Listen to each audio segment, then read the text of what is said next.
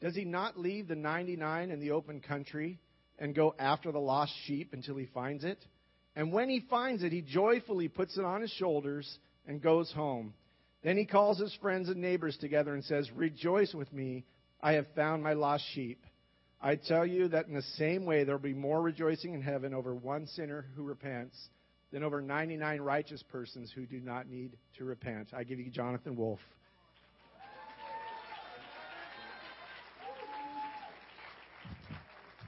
Hello. I guess I'll just get right into it. I became a Christian on May 30th, 1999. And I was a Christian until about 2002, roughly towards the end of 2002. And it was great. The whole time being a Christian was great. I can't really share too much about that, but it was good. And then I left the church because my pride. And to the end of 2002, I had some disagreements. So I left with my pride thinking I was going to leave and fight sin on my own and start a movement of God on my own. And that did not happen. I fell into any sin you can think of, any on the sin list, every single one. Everyone, absolutely. That has to do with men, not the women's. You guys got your own category, but definitely every sin. But I wanted to talk about the sin of the sinful nature in the mind and on the heart. When I left, there's a searing that goes on because I was gone for about 10 years. And when you're gone for that long, God continues to advance towards you. And me declining his advancements and his love, every year hardened the heart more. So you go 9 years and every year goes more and more and more down. And you don't really know how hard-hearted you are until you try to return.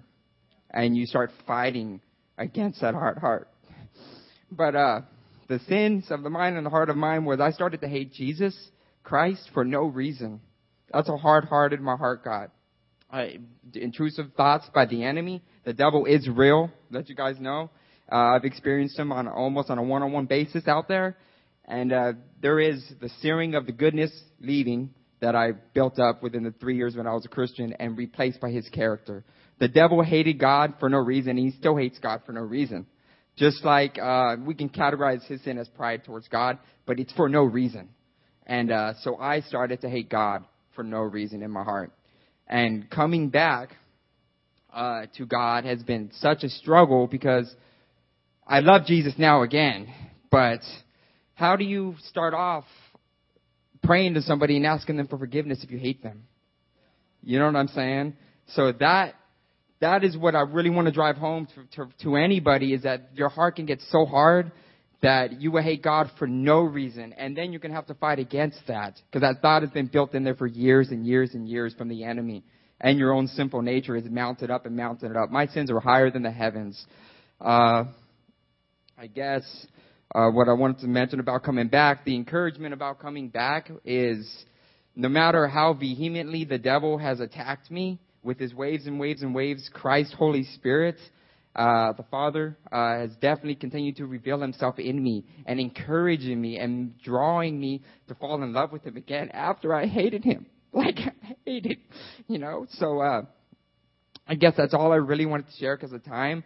But if you guys are visiting, if anybody's out there visiting, I wanted to share a scripture with you guys. It's in John chapter 7, verse 17.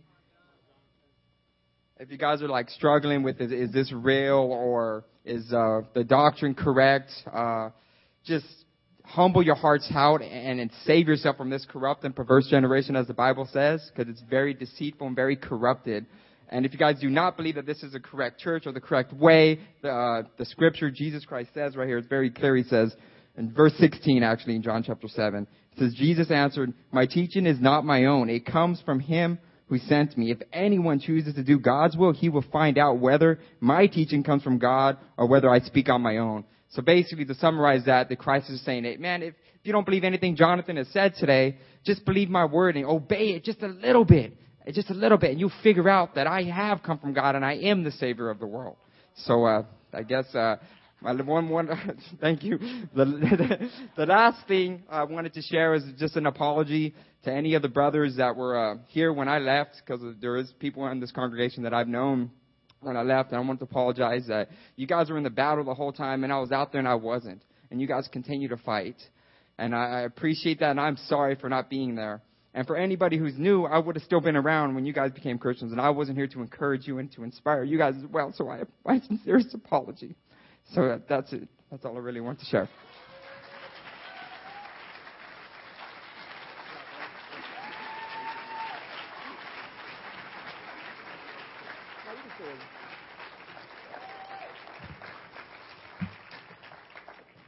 You know, there's nothing like a transformed life to bring us close to the cross. And I'm just going to share one scripture. But I just appreciate, it's very difficult to come back after you've been gone for 9 years. And, I've spent time with Jonathan, and I've just seen God restoring his heart, his soft-heartedness, his faith, his willingness to do whatever it took just to be right with God, and his eagerness. But if you look in 1 Peter chapter 2, I just did a study with our young Christians about suffering in our bodies. And Jesus obviously suffered in his body. But if you look at starting in verse 20, it says, "But if you suffer for doing good and you endure it, this is commendable before God. To this you were called, because Christ suffered for you, leaving you an example that you should follow in his steps. He committed no sin, and no deceit was found in his mouth. When they hurled their insults at him, he did not retaliate. When he suffered, he made no threats. Instead, he entrusted himself to him who judges justly. He himself bore our sins in his body on the tree, so that we might die to sins and live for righteousness. By his wounds you have been healed." And just like Jonathan shared, we were all like sheep going astray, but now you have returned to the shepherd and overseer of your souls. Let's pray. Heavenly Father, thank you so much, God, for restoring Jonathan's heart, God, to a right place with you. God, it's your single purpose in this world, God, is to reconcile people to you. Father, I'm so grateful that you always show mercy and patience in everyone's lives. God, we are all like sheep who go astray, and really grateful for Jonathan's testimony today. I pray today that if anyone, God, feels like they are not reconciled to you, that they will talk to someone and study your word, God, and allow Jesus to reconcile their life to you. Father, and if anyone else is thinking about leaving, God, your family, just let the testimony of Jonathan's life sink into their heart, God, so they can stand firm and get the help they need. But we're just really grateful for the body of Jesus that was broken for us in his blood, God, and we're grateful that we can commune with you this morning or this evening in Jesus' name. Amen.